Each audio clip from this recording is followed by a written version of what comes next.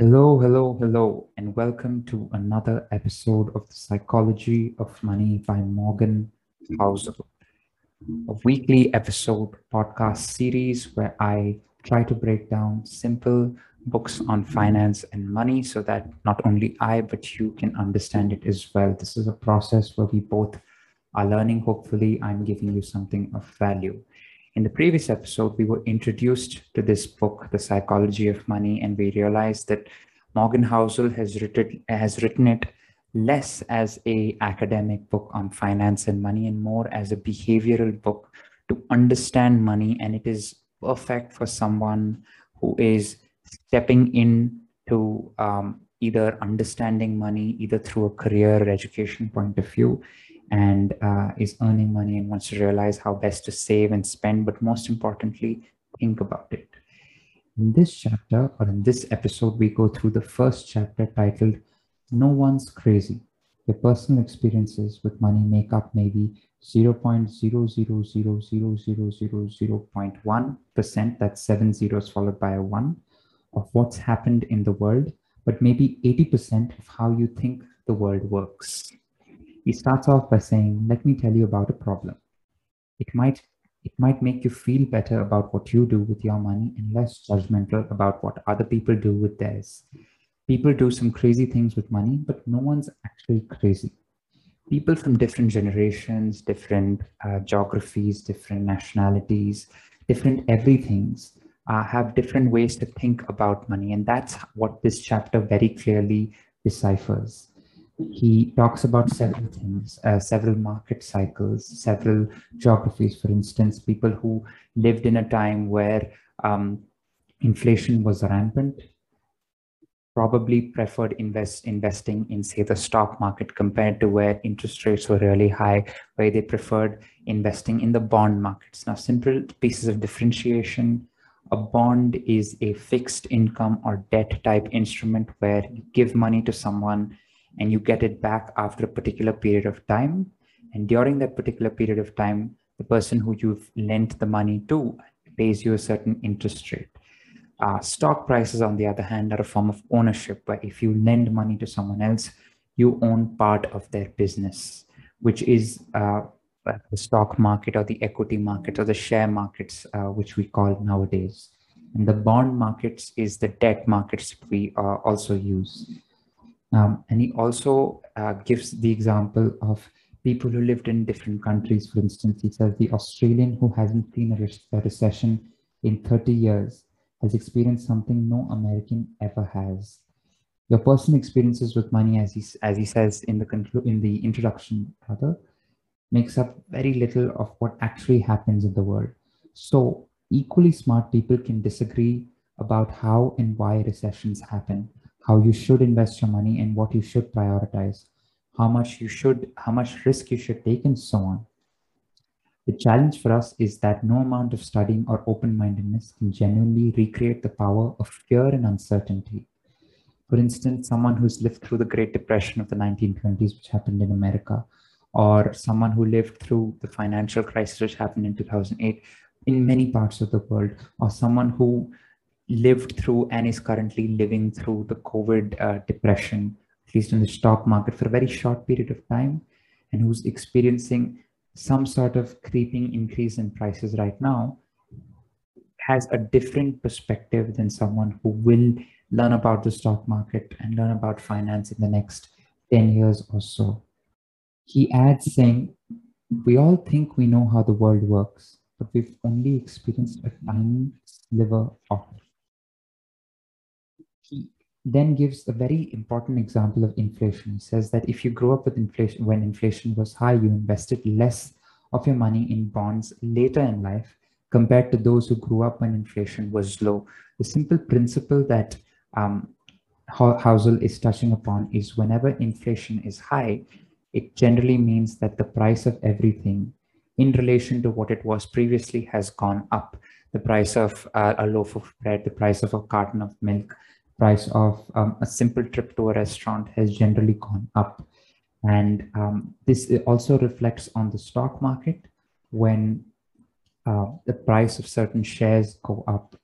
The reason being, if there's an increase in inflation, it's probably because the money that was there in the economy has certainly gone up, meaning if there was 100 units of money, it's now gone up to 110 or 120.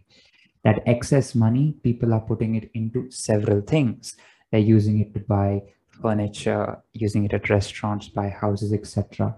This form of economic activity will lend itself to the people who make this furniture, these houses, or engage in this construction activity.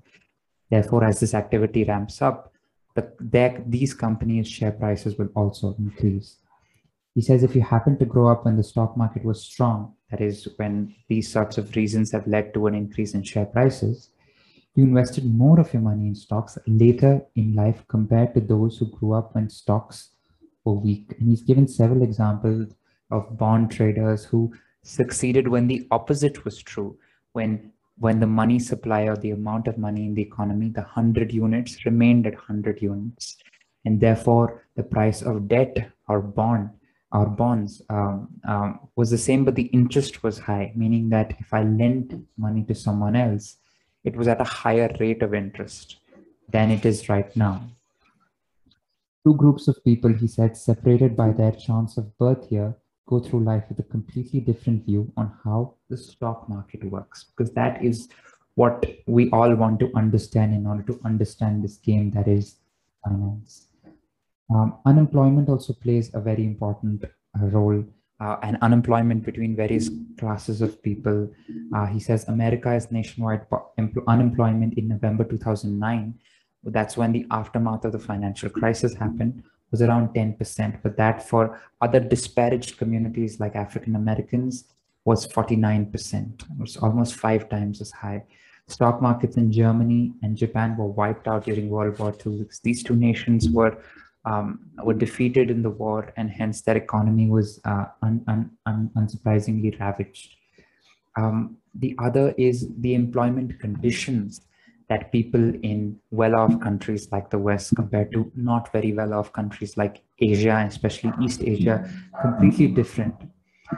He says a few years ago, the New York Times did a story on the working condition of Foxconn, a Taiwanese electronics manufacturer. The conditions were often atrocious. Readers were really upset. But a Chinese worker said, my aunt worked several years in what Americans call sweatshops, but I'm okay with that because previously she was a prostitute. The idea of working in a sweatshop compared to that old lifestyle is an improvement. That is why I'm upset by what other people, especially the West, like to say. We do not have the same opportunities as the West. The country is different. Yes, factory labor is hard labor. Could it be better? Yes, but only when you compare us or our jobs to the American life. It's all about the standard of living, and it's all about the quality of life, as Housel says. And in order to understand that, it's very difficult when we rarely see things from anyone else's perspective and only use ours. He gives another example of lottery tickets, where most people who consume lottery tickets, whether it's in America or any other part of the world, are the poor. The reason for that is a chance at winning the lottery rather, gives people the hope to dream. It's that fuel of aspiration. It's that fuel of, if I had enough money, I wouldn't be struggling. If I had enough money, I would afford a vacation. If I had enough money, I would put my children through whatever I want them to. The example of sweatshops and the example of lottery tickets are just that. It's perspective, and it's completely different than what you can envision versus what somebody else can. The other is the importance of retirement. In America, the form of retirement is Social Security and a 401k. In India, the simple equivalent is a pension plan governed by under the National Pension Scheme, or the NPS. And various employers have different provident funds. So when you leave an organization, after a certain period of time, you get a certain amount of money, so that that period of unemployment will certainly be covered. And it is surprising that he says it should come as no surprise that many of us are bad at saving and investing for retirement. We're not crazy, we're all just new. These forms of securities, financial securities for either the unemployed or the old age, are certainly very new. It's the same for colleges, for education, and anything to do with finance. And the interesting thing about finance, which Housel does touch upon throughout the book, is it affects everything you do. It's not something you learn in principle, it's something you learn in practice. And everybody is just winging it, in his words. Whether it's complex products like hedging and hedge funds, or simple products like index funds, everything, all of these financial products are fairly new. So the simple thing is, don't take these things too seriously. Understand them at its core, but more importantly, understand them from your perspective. And there's no one size fits all in finance. For a topic that is so influenced by emotion and perspective over reason, this is a problem, he says. And it helps explain why we don't always do what we're supposed to do with money. We all do crazy stuff with money because we're all relatively new to this game. And what looks crazy to you might make sense to me, but no one is crazy, as the name of the chapter goes. We all make decisions based on our own unique experiences that seem to make sense to us in a given moment. That's the end of the first chapter from the book, The Psychology of Money. I hope you're learning as much as I am. If there's any way I can improve this very simple and short podcast, please let me know. That's it from this episode. I hope you'll catch us next